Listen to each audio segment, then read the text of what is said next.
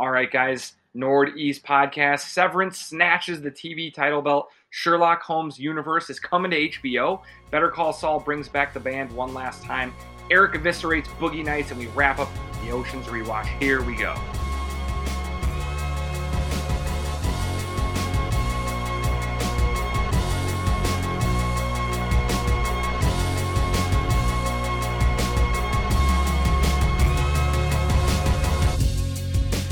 And here we go, Northeast Podcast. I'm Eric. I'm here with Ryan and Jim. How's it going, guys? Feeling great, my friend. Ryan, so good to have you back in the continental United States. Not the one that's going to, secede from the Union, though. Yeah, glad to be back in the land of where they don't arrest people for abortions under murder charges. So I'm happy to be out of there. You didn't tell on anybody when you were down there, did you? Collect some bail? I didn't see any, but I totally would have. Like, I would have called into the hotline and be like, I saw one, but I'm not going to tell you where it is. Nice. Well, welcome back. I'm happy to have you. All right, guys. We have a big episode, but before we dive into it, we need you guys to give us a follow on Twitter and Instagram at Northeast Podcast. Also, subscribe anywhere that you guys get your favorite podcast from and get the Northeast Podcast directly to your phone or your device each and every week for free. Thank you. What a deal. Thank you. All right, guys. We are drinking some fun beers. What are you guys having today? All right. I'm back in that Madison brewery, that Youngblood Beer Co. And this one is called Spelling Expert, and it's a sour ale with a bunch of fruit. And, dude, they have something in there called a winter melon. And I've never tasted of a winter melon in anything. And it must taste fucking weird because this beer tastes absolutely crazy. I don't know that I like it that much, but I can tell that they brew good sours. I just think whatever winter melon is, my palate, it ain't ready for it. But yeah, that's what I'm enjoying or trying to enjoy. How about you guys? Winter melon sounds like a Norwegian ska punk band. It sounds totally fake and made up, but on the can, it says it's from Southeast Asia. So who am I going to look that up? I'm not going to Google that. I'm just going to trust it. I got a boring selection, same as last week. Modest Brewing Company's Teal Label. I did not have time to go to the liquor store to get anything cool and new, and this was already in the fridge, so that's what I'm having. That's not boring. You just did it last week. That's actually an awesome beer. I will say, this beer is like one of their, I don't know, it's going to be one of their staples. It's a pretty simple beer, nothing crazy. It's significantly better than every beer I had in Texas. Yeah, we're lucky. All right, guys. I am drinking something new. It's called Mixing with Barrel Theory. And this is Humble Forager and Barrel Theory making an Imperial Tiki Sour with passion fruit, orange spice, pomegranate, calamansi, lime, and almond. Wow. And it's dude, I thought for sure when Eric corrected himself, he was going to be like, I'm sorry, minting with Barrel Theory. This is a mint-flavored IPA. This is like a cool little 4-pack. It came in with these little skinny cans, and it was kind of expensive, but it seems like it's two pretty high-end breweries making a fun sour, and it's not too sweet. I think it's actually really good. Nice. I bet it was expensive. Yeah. Does it have winter melon in it? It doesn't. It has every other melon, it sounds like, but not winter melon. And it's they called it a zombie-inspired cocktail. I don't know. Is that like a mixed drink, a zombie? No. I think they're just saying whatever the fuck they want. Okay. They're from Wisconsin, so it's like a Wisconsin-Minnesota collab, and it came in this neat little 4-pack. So, yeah, it's fun. You should check it out if you can find it. That name, the zombie-inspired cocktail, sounds like they had the label and the design already created and needed to come up with a way to tie it to the beer. They're like, just call it a zombie-inspired cocktail. It's fine. I don't know. The label is just a girl pouring the drinks, so I don't know.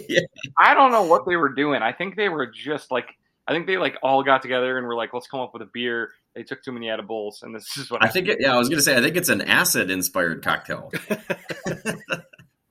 All right, maybe that's the name of their dealer. Yeah. All right, time to move on and start with Do We Care? First up, Will Smith banned from the Oscars and all Academy events for 10 years. All right, enough or not enough? Seems appropriate. Seems enough. Eric, what do you think? I think it's plenty, and I don't really care about Will Smith anymore. It was just embarrassing. I was embarrassed for Will Smith, but I think I was more embarrassed for all of the people there who gave him a standing ovation and were like consoling him after he assaulted someone. And it Yeah. wasn't just anyone. I mean, assault on anyone is a big issue for me. But it was another respected member of their community who has been around forever who was telling a joke. And I just think it's such a dangerous precedent that he set that you can just attack people for telling jokes now. I don't know. 10 years is whatever. I just think they shouldn't have given him his award or his moment. Yeah, I say give him the award. Whatever. They think he was the best actor, then he should get the award because the award is not for best behavior, best person. It's a best acting award. So he gets it, but maybe they don't give him his moment. He can't speak. I don't know. We'll never probably know what all went down. I think it's fine. I'm glad they didn't take it away. That's not even realistic. 10 years at an award show that no one's going to watch anyway, so whatever. Nobody will miss him. And I think Will's biggest punishment is that he's Married to continually being thrown under the bus by her and forced to respond to her Instagram stories. And now that that one-on-one conversation with them is circulating, and he's like, those transgressions. And she's like, well, they weren't transgressions per se. He's in a completely abusive relationship. And I feel bad for him. But 10 years, I think, is appropriate for going on stage and hitting somebody. There you go.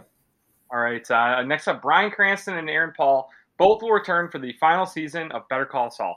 Does this make you guys more likely to watch the finale of this? I can't say universe because I'm imagining they'll just keep going and making a new character in this universe. But does this make you want to watch Better Call Saul? Yeah. I already was gonna. I think I said that about a month ago. I watched the first season. I got a little bored. It's very slow paced. And then I quit on it. And now that they're wrapping the final season, it's starting in this month. I think it's starting toward the end of the month. Yeah. And I figured that Bryan Cranston and Aaron Paul would be in it on some level. Maybe they're just on small cameos and stuff, and that's fine. But I am going to watch it. I'm excited. Maybe I don't want to watch 5 seasons of this, but one season where it's tying directly now into Breaking Bad, of course, I think it makes sense. I'll catch up. They'll give me the whole on the past 4 seasons, this is what happened, and then I'll just carry that right through. Won't miss. I think you even said that when Breaking Bad ended, and we were kind of starting the podcast, and Better Call Saul was just getting going. You said season 1 was just okay. If they ever bring back Bryan Cranston and Aaron Paul, I'll watch anything from that point on. Because I really think that's the most poignant thing that everybody wants to get to.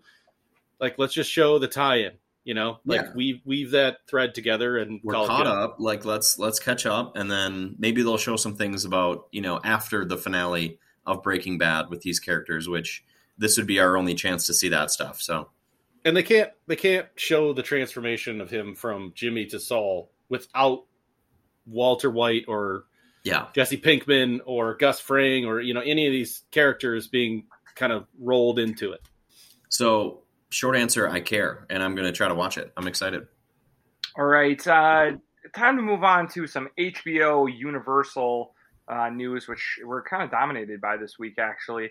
First up, Sherlock Holmes is going to have a TV universe. It's in the works at HBO Max, and it sounds like Robert Downey Jr. is going to be some kind of producer in this. We don't know who would play Sherlock Holmes or if Sherlock Holmes will even be a character in this. But Sherlock Holmes, RDJ, and HBO Max coming together sounds like a good thing to me. Yeah.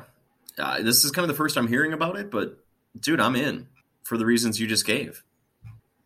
Yeah, Eric, you've been clamoring for more Sherlock of that, the RDJ and our guy, Jude Law. Guy Ritchie. Oh, yeah. You've been asking for that since, I don't know, the last Sherlock Holmes 2 Book of Shadows came out. I'm not sure when that all started, but I think this would be cool. I would love for it to be extremely different from the BBC show. But I know, I don't know, HBO and BBC kind of tie things together a little bit. So I'm hoping it's a completely new thing. Yeah. Just in general. So, I care about this one a lot. I think this would be cool. I love this idea. I like all of these series that are coming to HBO. HBO is trying to make their own universes. I love the crossover things that are happening now with movies and television. I think that all of it is so good for us as the viewers and the consumers of the content.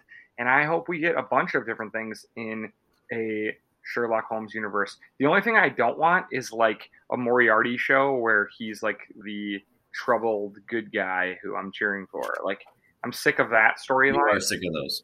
I'm really tired of that. But like, if it was just like him causing havoc and being brilliant and being a villain, then I think I'm cool with it. So whatever they want to do, I'm in. I'm hoping that we get some of the people who've been making these movies and not just their total reboot, but more Sherlock Holmes is never a bad thing. All Sherlock Holmes has been good. I agree. It's a I great agree. property. Speaking of great properties on HBO, we got some plot details about the Alien series that's coming. Jim, what do we know about this series? Why should we be excited? Well, I mean, so Ridley Scott's producing this Alien series. Noah Hawley is writing it and doing it. So we used to like him. You know, he's done the Fargo stuff. He maybe let us down a little bit with where he took Legion, but we still think this dude has potential, right? So they gave him this huge property, and it's going to be more sort of like aligned with that like Wayland company, you know, that like sent these ships out and they did the mining, and they were always sort of this like evil, kind of mysterious, super powerful tech company behind the scenes. You know, they don't want to kill the aliens. They want to capture it, and you know that causes all these problems, right? So we're going to see all that, and we just found out that it's being set in 2090, which was the year that the Prometheus ship started its flight, and then 2 years later it landed on that planet. And you know, the Numi Rapace movie, Prometheus, everything went to hell, right? Everybody died. They fucking animated an engineer, and he fucking wiped them out, right? All that stuff is probably going to be sort of covered on this show from a different angle. So I think it's cool. I really like that universe. I think Eric really does, right? Yeah, I love it. I actually even liked the last two that were pretty panned by everyone. I think it was like Alien Resurrections was one of them. Saw in theaters, liked it. No one else did. I've watched Prometheus like 10 times. I've watched YouTube videos about like the things I missed in Prometheus. I think that this whole thing is cool, and actually, as great as the original Alien movies are, I actually have liked the recent ones even more. And I know that's like blasphemy, but they just are such high-tech movies, and they need such beautiful otherworldly places to go that we're so much better at making that now. And I think that it really means that this show is going to hopefully take this whole franchise to another level. Yeah, and the early ones, they'd land on the planet, and then they would be like paper mache rocks everywhere, and they would just be blasted with like sand in a fan, and that would be your planet. They didn't show shit besides that. Yeah, I agree. I'm excited about this. I bet it's going to be like, I think it's going to look really, really fucking good. Yeah, and I just think like the mystery. The thing is like with the Alien movies, they're a lot like Jaws, right? Like the idea of that kind of sci-fi horror. I guess Jaws isn't really sci-fi, but like it's the same type of horror movie where the scariest thing is the unknown or what you don't see, but you know lurks in the shadows. It's like I don't need them to spend tons of money on CG xenomorphs. Like I need them to like find weird goo and like be like, what is this? Is this a weapon? Like that's the kind of stuff that I find more interesting anyways. Like exploring the what the hell happened here to these planets or to the aliens that were there that got eradicated or something like that. So, dude, I love it. Sherlock in space, man. They could combine universes. They should. Well, and then it's funny that Eric likes that. I find it so funny because while it's few and far between, some of the Alien movies are some of the goriest. It's not cheesy horror. It's not like Mortal Kombat. Like it seems realistic when you're watching the movie, right? In the context of the universe. So I find that just very fascinating every time you bring that up. I don't. It's not a condemnation of your choice in movies. I just find it's very funny, but like maybe awesome there's at no the same throat time. stuff specifically. There's chest stuff, chest bursters. There's lots maybe of that chest. Doesn't bother them at all. Yeah. Doesn't bother me at all. It's like Spaceballs. Yeah. All right. I'm sorry I misspoke earlier, guys. I said HBO and Universal, and I meant to say HBO and Warner. And so that's kind of what we're on right now. And that would also stick with our next story about Ezra Miller on the outs with DC and maybe on the outs with everybody. Dude is a psycho. He's been a piece of shit for as long as he's been a famous person, and he's still gotten away with it. He has that horrible video from like he was drunk as hell in Amsterdam and a woman like pushed him once and he just like knocked her out with a punch. It's really gross. And that like he got the Dumbledore, Secrets of Dumbledore job after that. So I guess people didn't care, but now he's at it again. He's in Hawaii. He keeps getting arrested for like fighting women, I guess, is like what his thing is. So I don't know. I don't like this guy. I haven't for a long time. And now DC fucking put a bunch of money into him. And they were like well into developing this Flash movie, which they think is going to turn shit around for their DC, Justice League universe. And now they got to scrap that. And probably at this point, do they recast or just reboot? I mean, the whole thing is such a mess. I don't know. I hope they just start over. I think that they would be best off just being like, everyone, we're sorry. This is DC. We know that this should have been better. We like Pattinson. We think that went pretty well. We'd like to go in that direction a little bit more. We'll keep Gal Gadot around.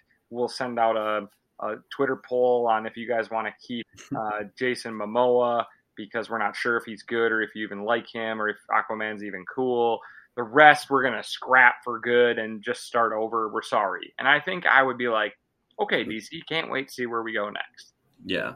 But it's just like every movie that they do, they change the entire, like, I think that they had like an idea of what their universe was going to look like and what the feel was going to be. But some of it is like inappropriately, disgustingly violent and funny. And then other stuff is like noir, dark, mysterious. And then some of the stuff is so unrealistic, like giant starfish. And they blow its eye up, they go into its eyeball and stuff. And then other things are like Batman, where he's like getting punched from behind in a fist fight and like getting tired and stuff like that.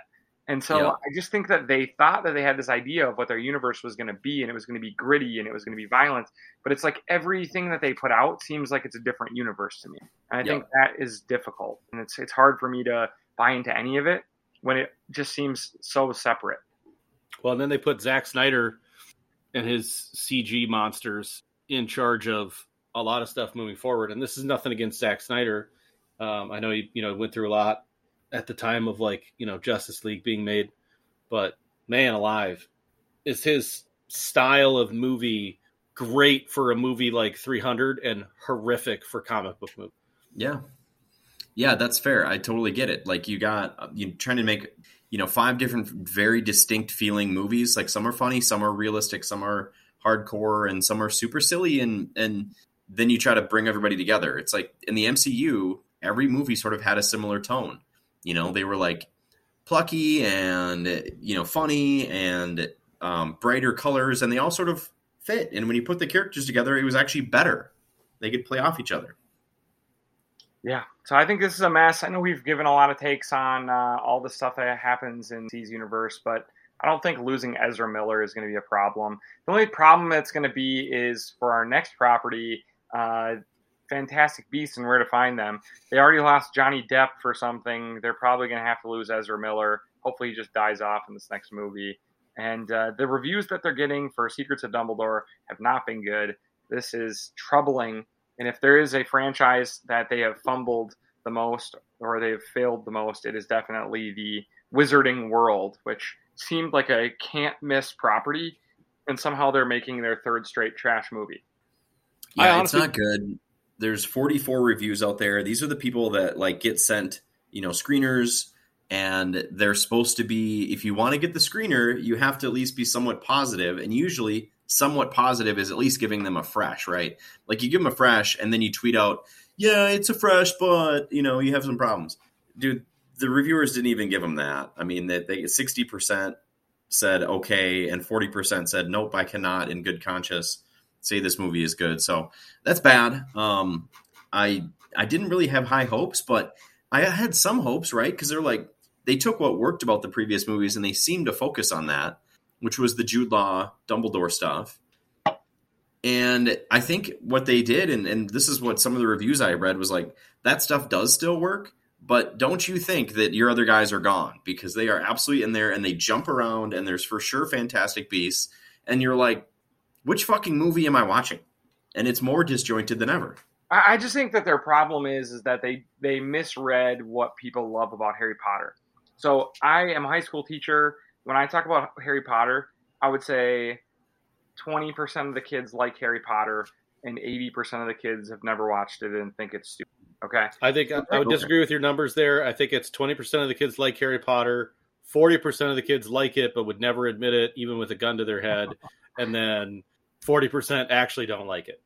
And so I think that they're misjudging their audience. I think they think like, man, we're going to make all these theme parks and toys, and all of these young people are going to love Harry Potter. But I think what they've done is they've kind of just dropped themselves in no man's land where the kids don't think it's cool or good. The little kids don't want to buy the toys because they're not watching it. It's adult enough that it's probably a little scary for kids, and the things are probably a little, some of the romance and fanaticism is probably a little adult for kids. But it focuses too much on the childish, weird stuff and not on the dark stuff that the adults and the longtime fans have liked. And so I just don't really know who they're looking to get. It's like they were trying to build a new fan base, and they kind of have alienated everybody in the process. And that's the other point to continue on in that same thread, Eric, is that there are no kids in the new Fantastic Beasts universe for the most part, right? There's the occasional flashback, but it's mostly adults. I think they thought like, well, all of our Harry Potter fans that grew up with Harry Potter are now of the age where they maybe want some more, quote unquote, like adult themed, magical world. And even the people that were already grown-ups that enjoyed it will like this. And like you said, exactly, they couldn't have whiffed on this harder. Like it's so bad. I think they were like, oh, Fantastic Beasts. That's a recognizable name from the Harry Potter books. It was referenced multiple times. We'll just kind of open that vein and navigate and see where we get. But now, like, it was like Fantastic Beasts and where to find them with Eddie Redmayne. Well, nobody liked Eddie Redmayne. He was terrible. The first movie was stupid. And then they're like, well, we got to make another right turn.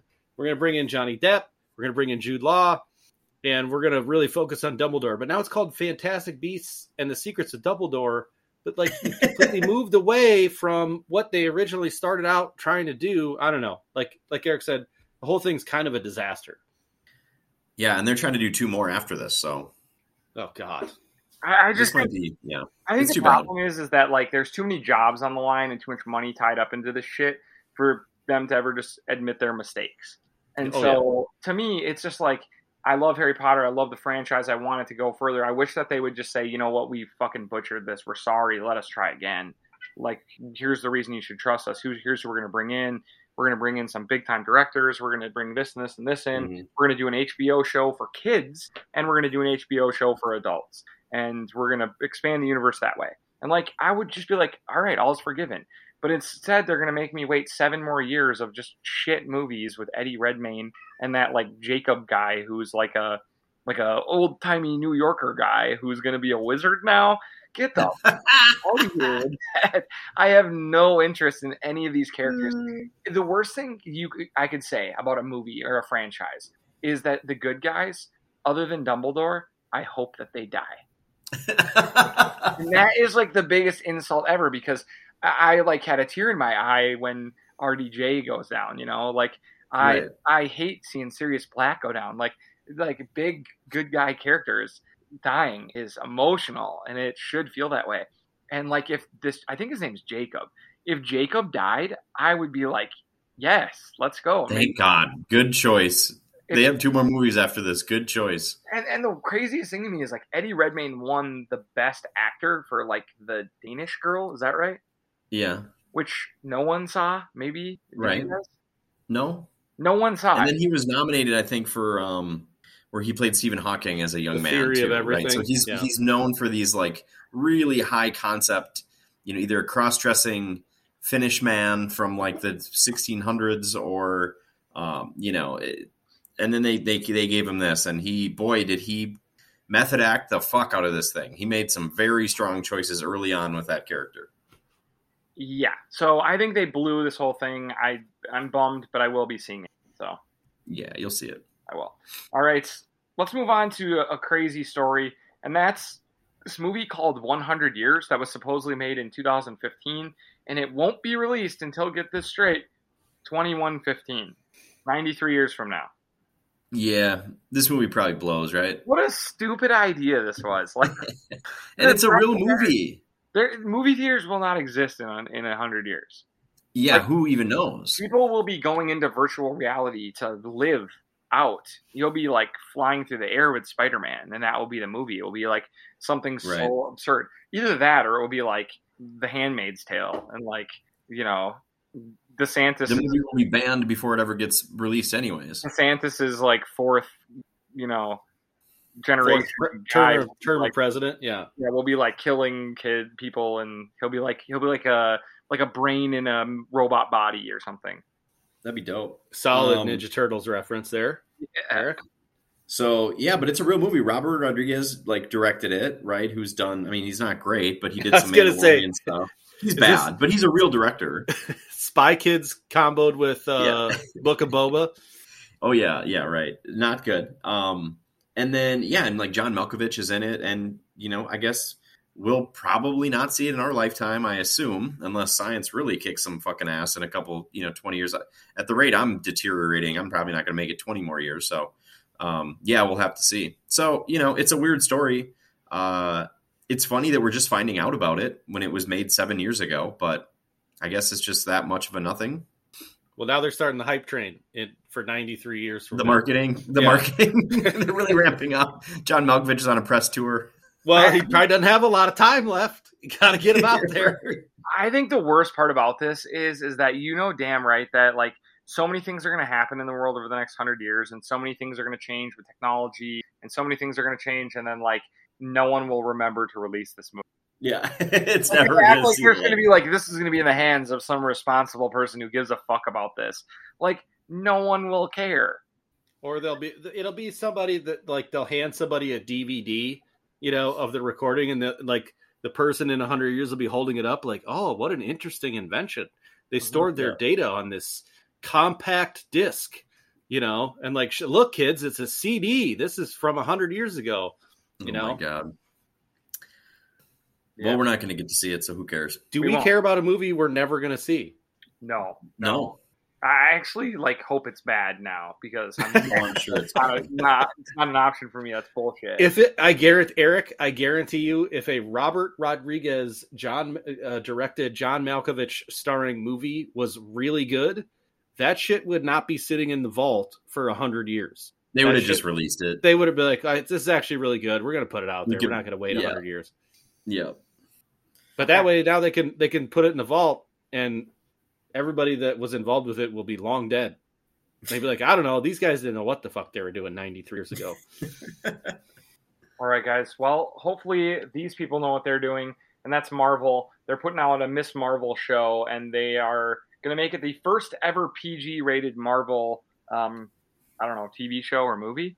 I think both, right? Yeah. Yeah, I think this is cool. I do think that one thing that needs to happen with these universes is that they do have to reach kids, and they have to find kids where they're at. And I think that hopefully making shows that will appeal to them, but maybe have just enough that the hardcore adult fans can enjoy it as well, would be cool. But I don't know if I'm overly excited about this Marvel show, even though I think it's probably... I don't think we ever were. And then we saw the trailer, and maybe that was confirmed. That's like, yeah, this feels like a kid show. Like teen girl problems and that type of stuff. Maybe we can't relate to that as much. What was the Indian, the TV show about the Indian gal that was like going to high school? I referenced it like immediately. I forget the name of the show. Anyway, it's Mindy Kaling's show, and it felt exactly like that. And so now the PG rating makes perfect sense. Yeah. I mean, we're still probably going to watch it. I think I will. I just don't have high hopes. Will watch it. I mean, I've watched everything Marvel has put out that wasn't a cartoon at this point. Right. I probably should have watched those as well, but I haven't. So, well, let's talk about another thing that we probably will watch, and that's Fast 10. They're adding Brie Larson. I know you guys are really excited about Fast 10. Everybody's in it. In real talk, I'm not going to watch this no matter who's in it. So there's nobody that they could add. I think they could add. What if it was like? I can't think of anybody. They added someone that I thought was dead. Like if they were like Tupac's in it, And they were like, not fucking joking. Like he is. Like not Hollow Pac, like the whole thing. Like he's been alive. Back. He's been alive, and he's been waiting for Fast 10. I'd be like, I have to go. Like that's crazy. Yeah, that might do it. They could What about or like Paul Walker just was alive and he faked Paul his Walker death the faked whole time. his death for the Fast universe just to show up and come back in Fast 10. Yeah, but you guys, okay, So funny. you're describing like the worst case scenario for our world, though, because if any of these people come back to life, quote unquote, then the Q nuts are just gonna feel vindicated, and I never want that to happen.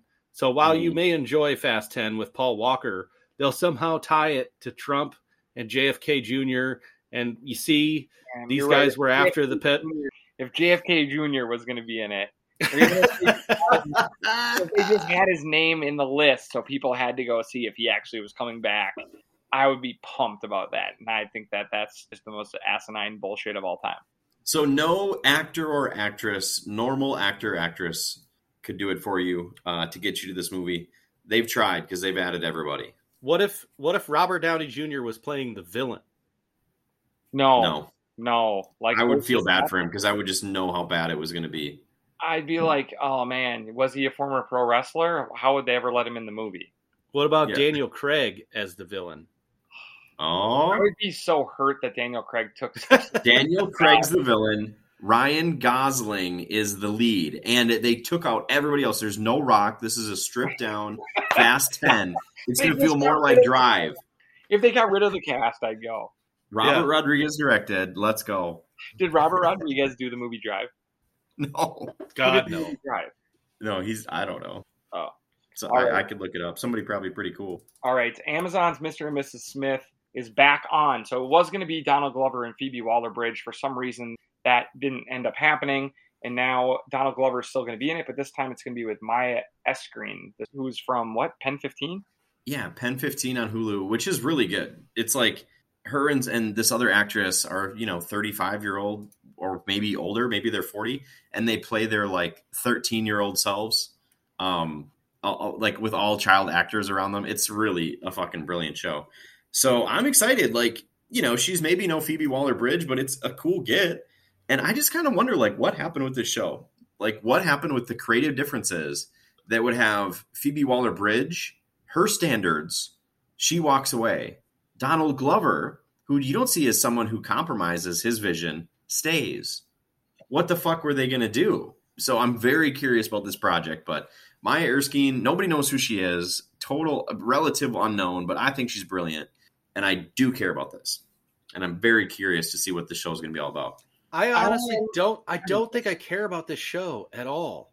I know Donald You Glover should with the Donald Glover, but maybe I just don't see him being like a hardened badass assassin, right? At this point in his career. I don't see that fitting. I don't know enough about your gal from Pen 15 to say either way. She's straight goofy. She's very goofy. So I can't picture her being badass either. I have a problem wrapping my head around the entire premise of who's involved. Yeah. Yeah, we really shouldn't care. Take out Donald Glover, and there's really no reason to even be talking about this. Amazon, who cares? They can't make a good show. A reboot from the 90s, which usually sucks. Brad Pitt and Angelina Jolie were involved at the peaks of their career, and nobody cared. I didn't watch it. That's fine. Don't worry about it. It's cheesy and action heavy and not that great. Okay. All right. Well, let's move on to something and someone who's very action heavy. That's Mads Mikkelsen. He decided he was going to rip method acting, the idea of like being in character on set and the entire time you're filming a movie, which every time I hear something about this, I always hate the person who is doing it. Mm-hmm. It makes me dislike like pretty much any actor who I've heard is acting like this. What did he say specifically? He just said that he doesn't think it helps, and he sees these movies that you hear, okay, Jared Leto did method acting for months in character as a Joker and mailed, semen to like his co-stars and shit. And then you watch the movie, and not only is the movie trash, he was trash. Like, it's just kind of embarrassing. And so Mads, as like a very professional actor who's done some really amazing work, I think he was nominated for Best Actor not that long ago for that movie where like they just wanted to get drunk all the time or something. I can't remember, but it was pretty good. I watched it. Anyways, and he was just saying like, I don't really think it helps. I think it's silly and it's kind of douchey as hell. So I think he's kind of it's belong douchey. in the pot. It is douchey as all hell. Yeah, I love it. Anytime we can bring up Jared Leto, it seems like we're taking that opportunity these days. So, gosh, I hate Jared Leto so much. We might have to add him to the bingo sheet. Jared Leto bingo sheet. Jared Leto, finish your drink. The only way we'd ever let him on this podcast is if he asked. Yeah, if he asked, if he came on this podcast, I would watch all of his movies and then. How nice would you be? How complimentary would you be if he was? We would, we would delete our entire backlog. Delete all podcasts that we've had to have him on the show to tell him and the world how good he was. We would come on and be like, "You guys, this is episode 1 of the Leto Cast." Yeah, he's on a one-man mission. He's trying to revive the dying art of method acting, and we fully support it. I'd be like that punk bitch, Mads Mikkelsen. Yeah. He loved method acting. I checked my mail every day for semen or rat parts, hoping before you came on our podcast that you would have been in character as the podcasting superstar you are, Jared. Because we just respect that so much. Yeah. Jared, Mr. Leto, to you, thank you very much. Yes, I'm sorry. Yeah. All right, guys, let's move on to one last thing. Severance is renewed for season 2. And let me tell you, Severance is my favorite show that I've watched in like a few years. Yeah, that's great. I'm so years. Wait, is that show? So Severance against the Watchmen. Yeah, like Watchmen and Dark were the last 2 shows that I think I was just like so into. I loved obviously Mr. Robot. I think this is like one of the better shows I've ever watched. I think it's that. I think Severance was a little more consistent. Like if you remember the early episodes of Watchmen, we were a little unsure about it. We were kind of on the fence for a few. It was unsteady. And then it kind of got a little boring in the middle, and we're like, uh-oh. And then it just kicked ass the rest of the way through, and we loved it. And it's one of our favorite series, right? But this was like, I was hooked in right away. I enjoyed every episode. The pacing was perfect. It wasn't too like silly with like crazy plot twists constantly, but they hit you with enough of them to keep you hooked in. And it was just like a really well done season. They left it open for more, which it's renewed, so we're getting more. Apple TV finally got one.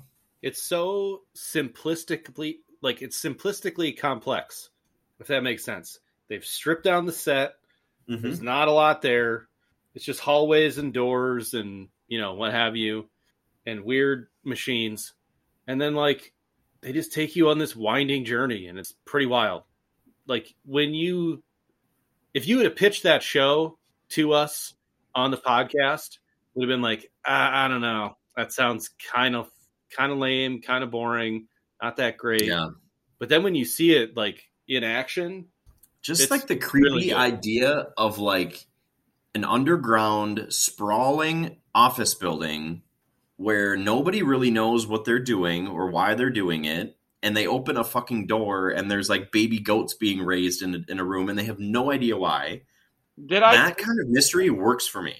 Did I tell you guys about the Lexington whatever thing last week? Yeah, I got to watch that now that I watched the finale, right? Yeah, so you do need to watch it. It's kind of like gives you a little bit more. It has the manual, like the training manual for the people who go down there. And then it has this like Lexington report of like a former person who kind of like ran away from the job and had been talking with their innie through like secret messages. So super interesting, good stuff. They're adding to the universe. And I think the big thing about this is Ben Stiller, to be honest with you. Ben Stiller is your producer for this show. I think he directed quite a few of them as well. Yeah, directed and produced this show. And it's only his second time directing and producing a show. The last time was a show called Escape at Dannemora, which I heard was like a great show. I told you guys about that show. Yeah. And it was awesome. Ben Stiller, the best thing he did was keep himself out of the series. And I think it's great. Having him in there, I think, would sort of ruin the believability somehow. I think it's great, man. I'm excited for more. I can't wait for more. I find myself watching YouTube videos about Severance and like what I missed and things like that. And I really love it. I think they just crushed the show. So do you think this has potential to balloon into like a massive story, like a massive show, or do you think it's too niche? I think it's niche. Yeah. It's dark. It's Mr. Robot. It's like, it's for us, you know. I don't think it's going to get super popular, but we're going to fucking stand the hell out of it. I think that, like, if they told me right now it was a 3-season show, I'd be the most excited. Yeah, I think. If they told me right now it was a 6-season show, I think I'd be alarmed. So yeah, I just think that this story isn't too big. And like I said last week, the mysteries of the show are what makes it fun. And the worst part about a show about mysteries is finding out the mystery, not because you didn't want to know, but because you know that that's why you love the show. And so I hope they hold off and we get a few bits and pieces in season 2 and we get the rest of it in season 3, and then that's the end of it. Do you think this show will end up more like Westworld or more like Dark? It's hard to say. It was really consistent first season, so I think more like Dark. Where they have a plan. I think more like Dark, where they had a plan, and like obviously season 3 was worse than season 1. Because when you get to what the mystery is, these crazy mysteries, it's never as cool as you thought it was going to be. And that's not a rip on the show. It's just like I've been saying even throughout this podcast, like the unknown is the coolest part of things. And when you're trying to figure it out, that's the fun. And so I think that it will be more like Dark, and that would be a good thing. And so I want to know about the goats, but is it going to be as cool as the thing I can't even imagine, you know? Yeah. I don't know. Will you be disappointed if they tell you the answer and you're like, well, that's kind of silly? Yeah. Right. Yeah. Yeah. So that's our first on Hot Recs and Not Recs. That's as hot of a rec as it gets for me. It's on Apple Plus TV, and it's worth the cost of admission, I think. Like, get the free month trial and binge the show, or do whatever you got to do. As someone whose Apple Plus subscription expired, I picked it back up specifically for the show and am happy to do so. Yeah. Nice. Well, you can drop it now. Once I finish it, yeah. Right. All right. Next up, another great show, Moon Knight. They're through 2 episodes. Have you guys watched both episodes? Just one. I have, and I thought the second one was even better than the first, so I'm excited. I think that, like, without spoiling it for Ryan or anyone else, the masterpiece of the show is Oscar Isaac. And I'm not even spoiling anything. Oscar Isaac is playing 2 characters on this show. Yep. Literally, and not just one guy who's like a superhero, but he's like playing 2 completely different people, one with an accent and one who's an American. Yeah. And and they can both call on the powers, right? So it's kind of like 4, but he, you know, when he's using his Moon Knight powers, he's still that, you know, version of himself, right? The American version or the English version. So I think the range is there. He is putting a masterpiece on in what acting can be in a superhero show. And I'm desperate for more. I know that this show is going to be almost silly with some of the things it's asking me to suspend disbelief for, right? Like, it is a ancient Egyptian, like, battle of the gods, pretty much. That is like so beyond what we have seen in the MCU, which is mostly based on space gods and technology. And this is like really weird for even the MCU. And I need more, because I think that they are crushing this story. And Oscar Isaac could not be more perfect for a role. And I think it also pisses me off about Star Wars too, that they made him Poe Dameron and gave him just a handful of things to do, because he's really a phenomenal actor, and in so many ways that we probably don't even know about. And he deserves any accolades that he gets from this show. I did see, Jimbo, I'll let you get to your point in one sec. I did see that they said that Loki had better initial ratings than Moon Knight, but Moon Knight is well ahead of Captain America, which is not surprising. Okay. I'd say so far I'd probably rank him about that. Like, I think I still like Loki, but I'm loving Moon Knight. I was just going to say that adding in the Egyptian gods is probably on track for what they're doing, because I've heard that in Thor, Love and Thunder, which is like going to come out this year, they may introduce like the Greek gods. I think that's Greek, right? Where there's Zeus and Hercules will probably be a character. Yeah, and Greek so we're going to sort of mythology, get those guys. And my guess is they're going to be total douchebags, right? So like I think the theme of like most gods are not these benevolent forces. They're probably, either actually malignant and a problem, or they're, at best just total dicks. Yeah, I don't know. I'm excited. Any expansion of the MCU is usually pretty cool to me, and I'm looking forward to more Moon Knight because I think it's must-watch television. I know we're only 2 episodes in, but would you rather have 5 seasons of Loki or 5 seasons of Moon Knight? Probably 5 seasons of Loki. I think there's more to explore there. I think Moon Knight will make for a nice, like, short series. Okay. Yeah. I guess that was more of a question of like, who do you want to see more of, Hiddleston or Oscar Isaac? I probably just want to know more about Loki, but I think I like Oscar Isaac more. So I know that's not. I agree with that take as well. Man, that's a great answer. Great answer. I'm really intrigued by Oscar Isaac, but like I also like I think I have like maybe Oscar Isaac has earned it, or he just makes me feel this way. But I feel like he's like too cool to be in too much MCU stuff. So we're like lucky to have him for a short time. I think he's too busy. Yeah. I mean, honestly, like I know your answer was kind of like a joke answer, but I think he probably, who isn't calling Oscar Isaac to star in some big project that they have? Mm-hmm. Everybody's calling him. As they should. All right. Next up, Atlanta. A couple episodes out. What do you guys think so far? It's brilliant. I don't know why I wasn't excited, or as excited for the show coming up, because it's must watch. I think it's back to being funnier again. The last season was more like dark social issue stuff, which is important too, and this has it. But there are laugh out loud moments again in the show. I'm thinking of episode 2 with the deathbed scene in Amsterdam, where there's this part in it where I fucking just cracked. I was supposed to be Tupac. Like Tupac was alive, but now he's gonna die. He's dying. Or the advance on the money. Yes.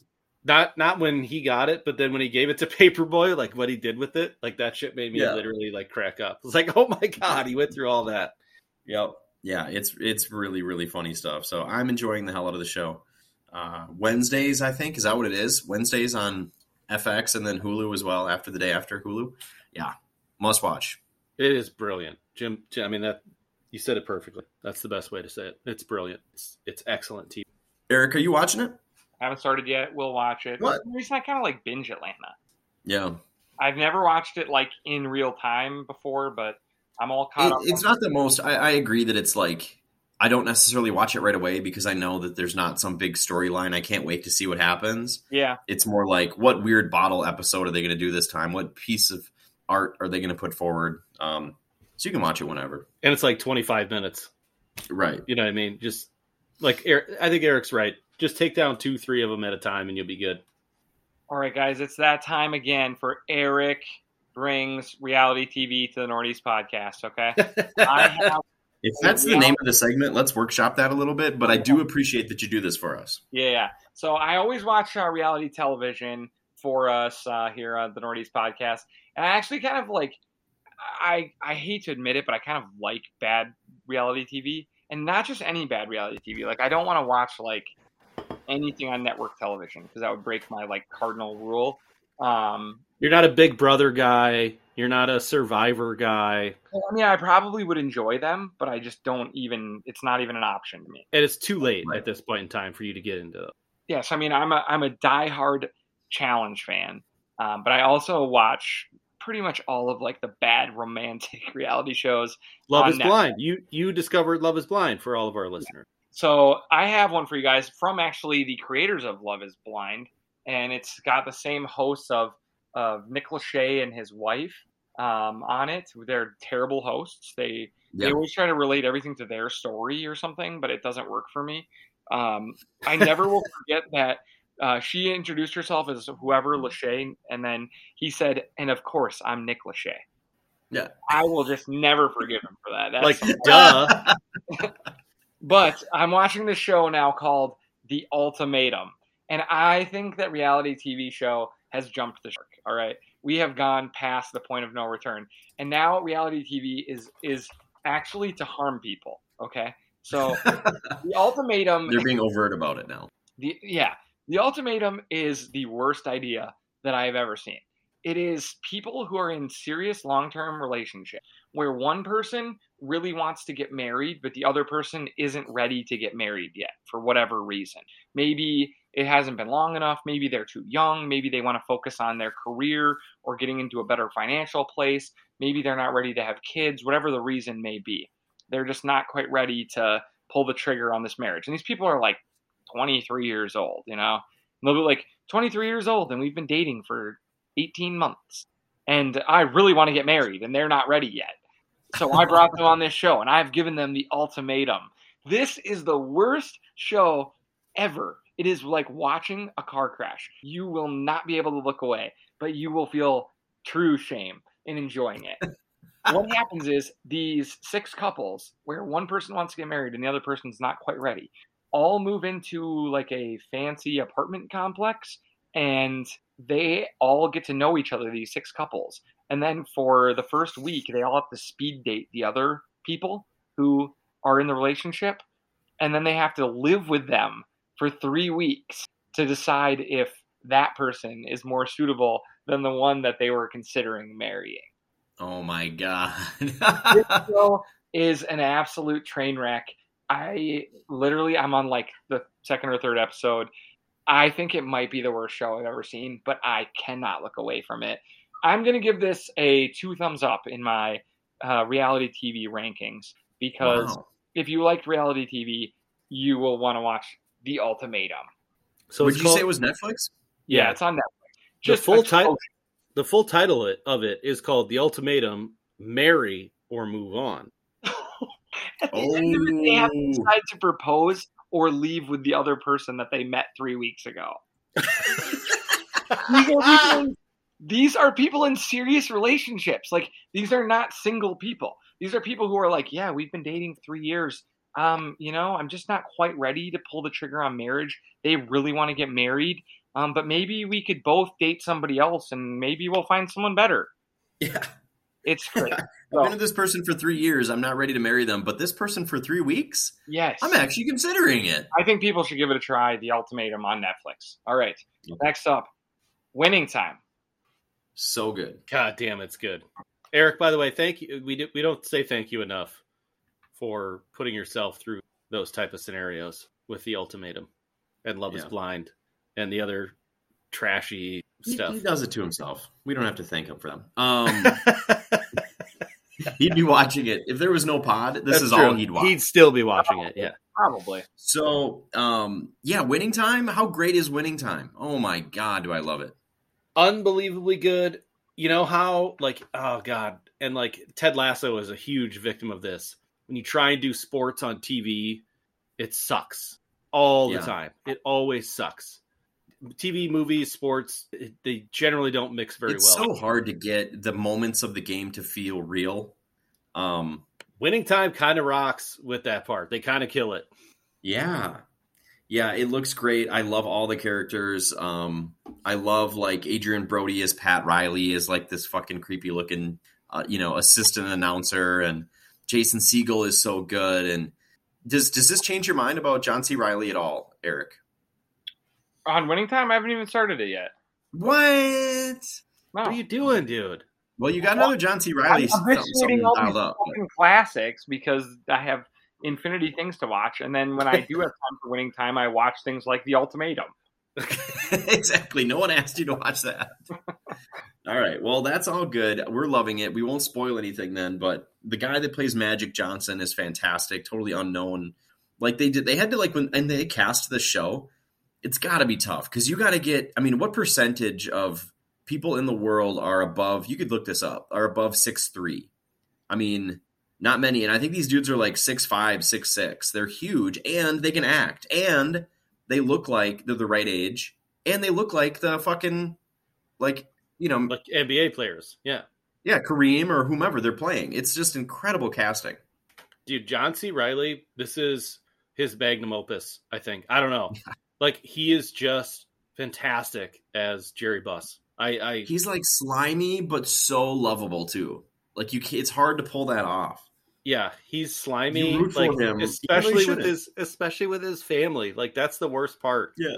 Is like, yeah, he's a businessman and he's like doing shady stuff, but like cheating on his, wife in front of the kids is kind of like his worst trait, Yeah. Oh yeah, he's a dirtball for sure. But man, what a show! What a show! All right, guys, and then finally Halo. This is something, Jim, you've been watching. Is this what everyone should be checking out? I don't know yet. I like the second one a lot more than the first one.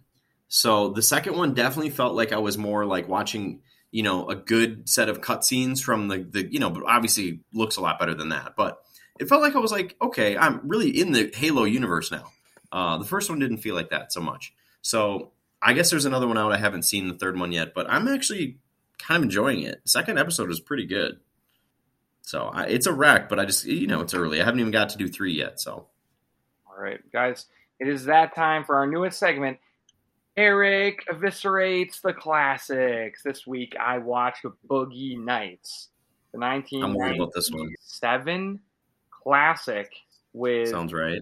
Just a ton of people in it. It has John C. Reilly, who we just talked about. Mm-hmm. It has Mark Wahlberg, your favorite actor, Don Cheadle. Yeah. Gosh, I don't know. The list Philip goes on. Seymour Hoffman, Burt Reynolds, Heather Graham.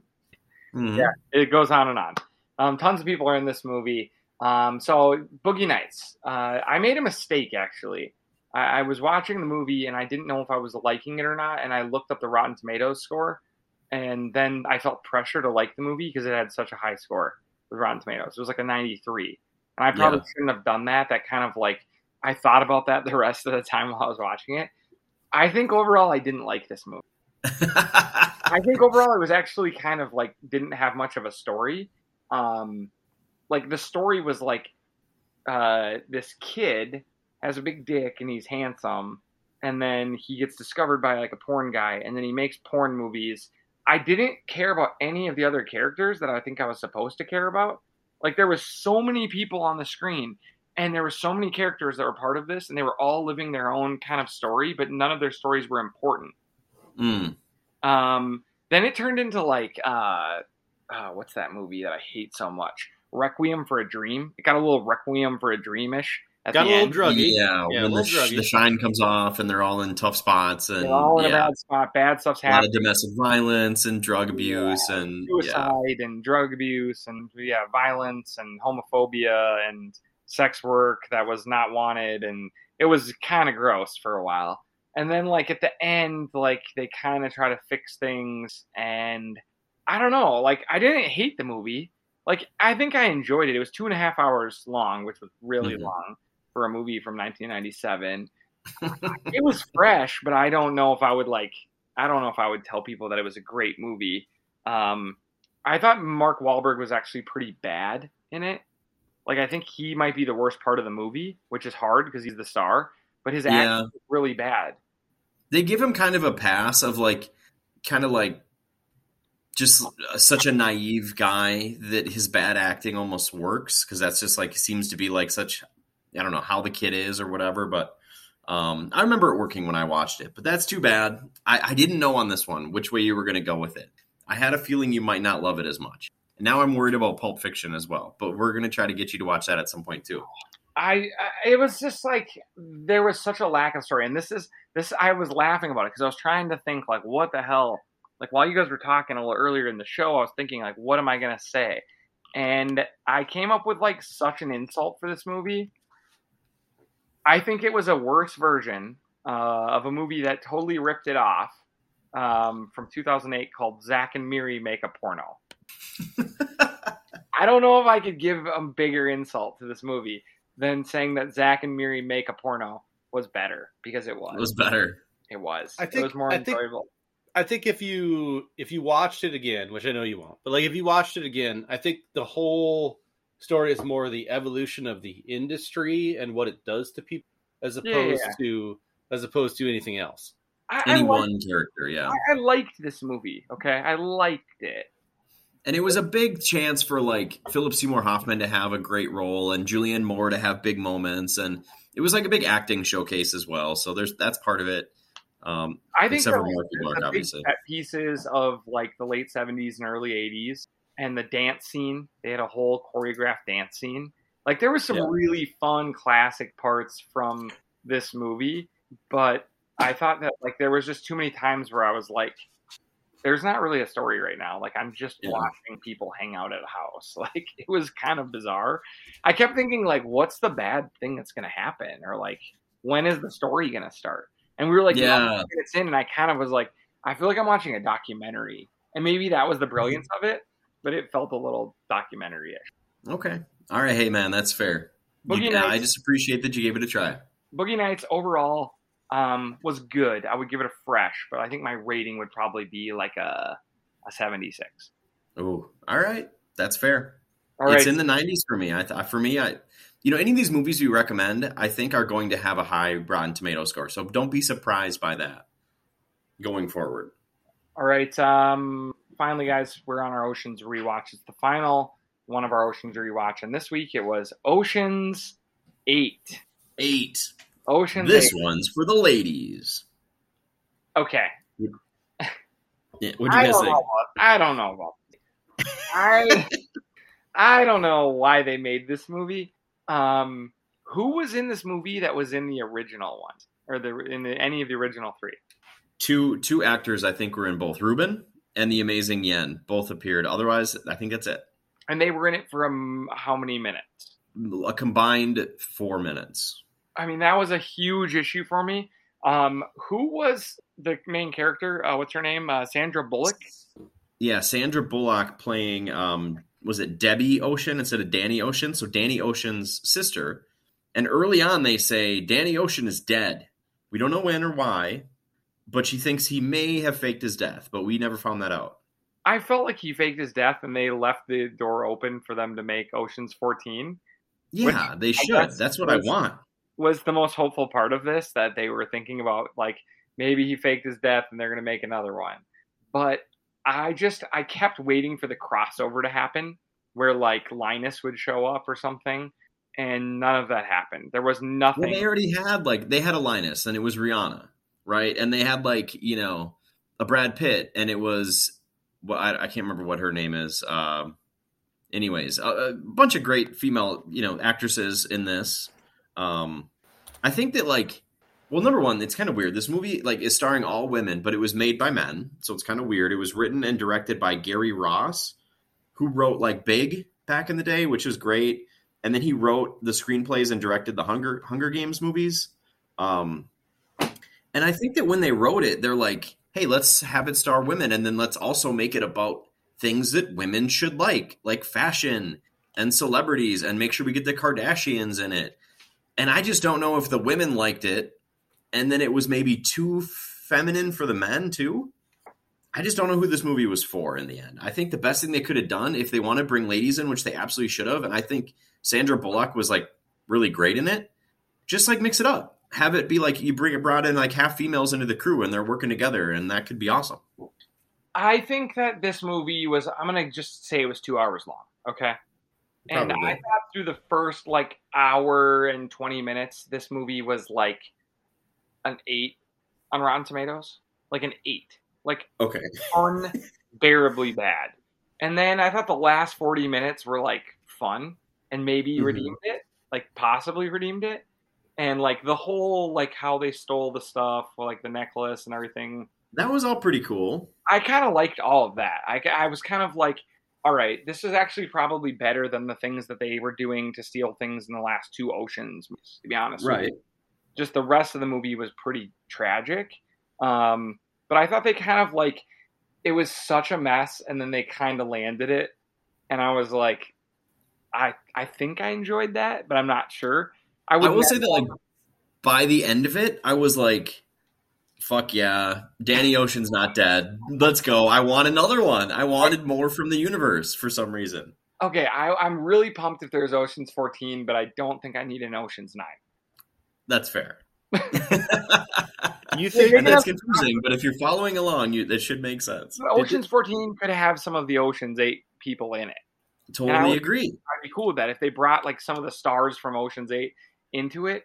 I think I would be kind of excited. So it's a significant upgrade from having Julia Roberts pretend to be Julia Roberts in Ocean's 11. Oh, Sandy Bullock is 10 times the charisma that Ocean's 12.